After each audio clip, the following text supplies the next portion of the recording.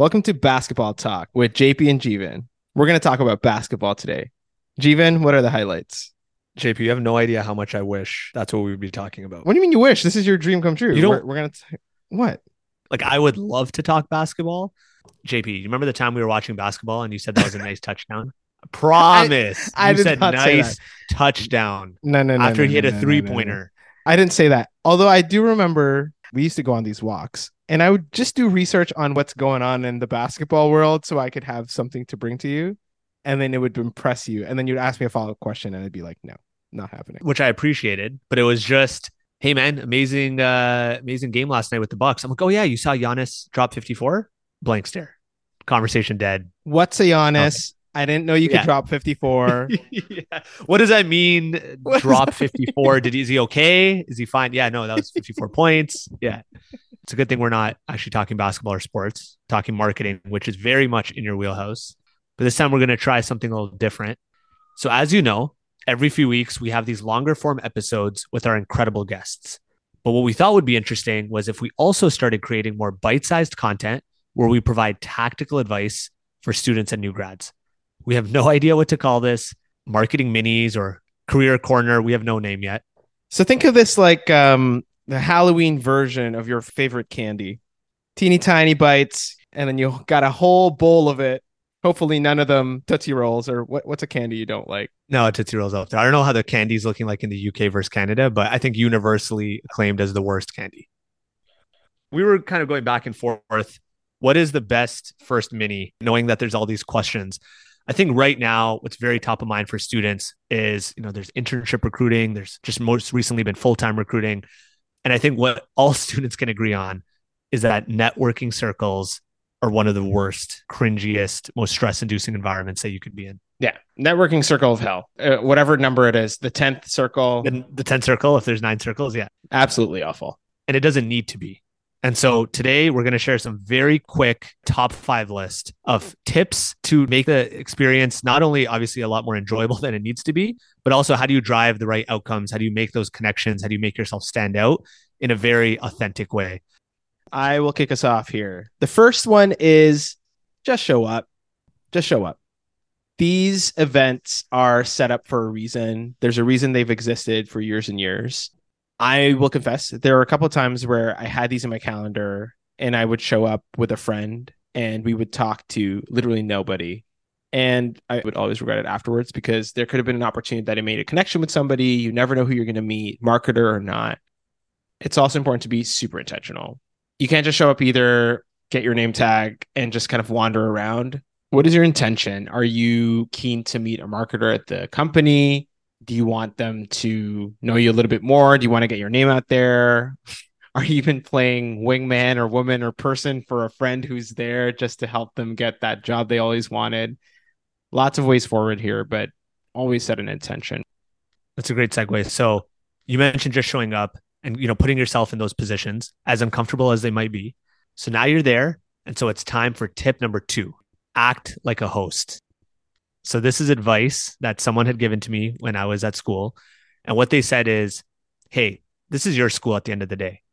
These individuals are coming from these companies. They might not actually have ever been to your school. So it's like inviting someone into your home. So when they come in, rather than jumping into that very technical question, it's, how was the drive? Is it your first time here? Make sure that they're comfortable, because most likely, as uncomfortable as you are, they might be uncomfortable too because they're in a new environment at your school. And then also carry that mentality throughout the session. So for instance, there's always this moment where you might want to step away to either grab a drink, go to the washroom, maybe go to a different circle. One idea is, hey, sorry, I'm going to go grab a drink. Would anyone like anything? Make sure everyone is doing well. And when you have that host mentality, you bring a lot of confidence. And most importantly, you treat that person like a human, not just some, name tag or some way into a job. And people can see that authenticity and care. Yeah, and I would build on that because there have been so many times when actually I have represented a company, and typically this is after work, and so you've had a full work day, then you're driving to some school, God knows where, Yep. and it's 5:30, 6 p.m., and you're there to talk for the hour and a half, and just somebody showing some level of kindness and grace to you, it goes a long way. All right, number 3, going back to what Jeevan was saying earlier, you're going to have to ask questions.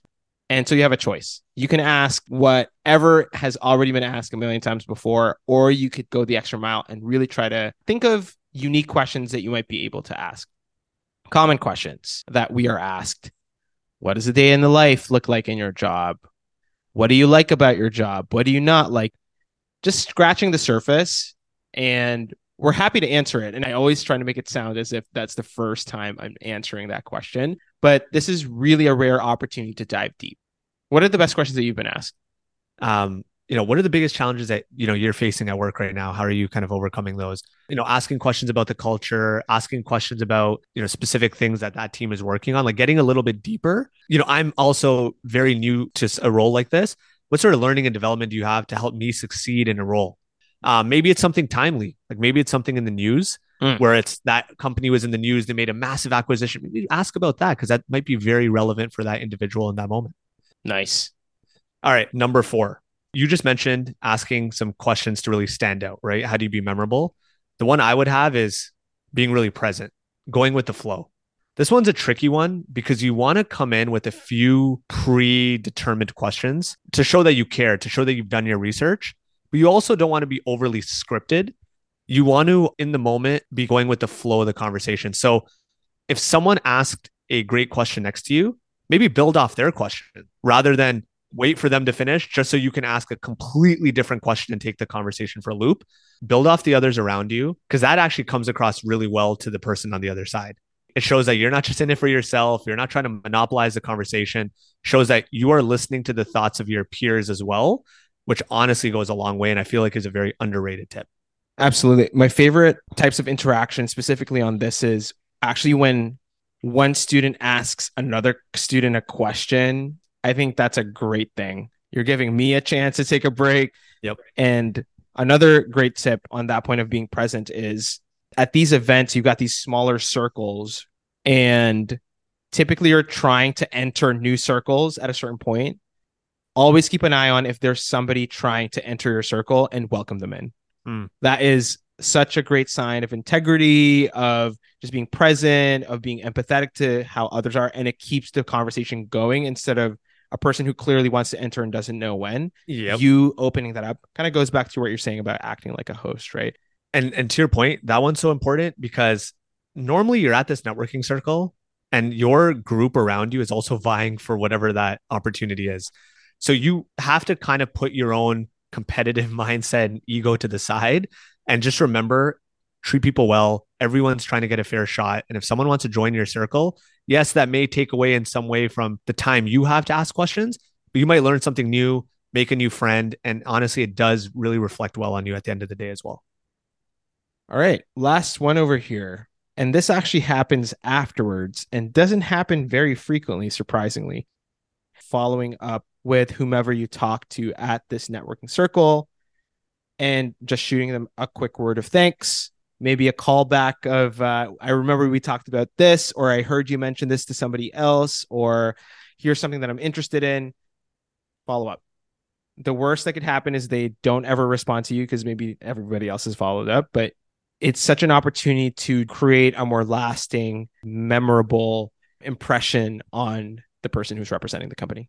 Yep. For me personally, I'd leave an event. I'd say like half will add me on LinkedIn right away. But the ones that really stand out are the ones that actually call back to the specific things that you talked about. And yes, they won't just add you on LinkedIn. They might actually reach out at a later point to say, hey, I had a phenomenal time chatting with you in that circle. Fortunately, didn't get enough time to dive deep. Can I set up 20 minutes for us to grab a coffee for me to learn more? Now that number is extremely low. So it's like following up in a way that, again, ties back to the conversations that you had, not just a generic add you on LinkedIn with no message, but then how do you actually follow up again after that rather than just us having each other on LinkedIn? Like, how do you continue that relationship? So top 5 here. Show up and be intentional is number 1. Number 2, act like the host. A third thing, ask unique questions and prepare them. Number 4, be present, go with the flow, see what your surroundings are, how the conversation's going, and then finally follow up. I wish, honestly, I had this advice back when I was in school. maybe I would have done Same. a better job networking. And Same, it same, didn't same. need to be one of the circles of hell, as you called it.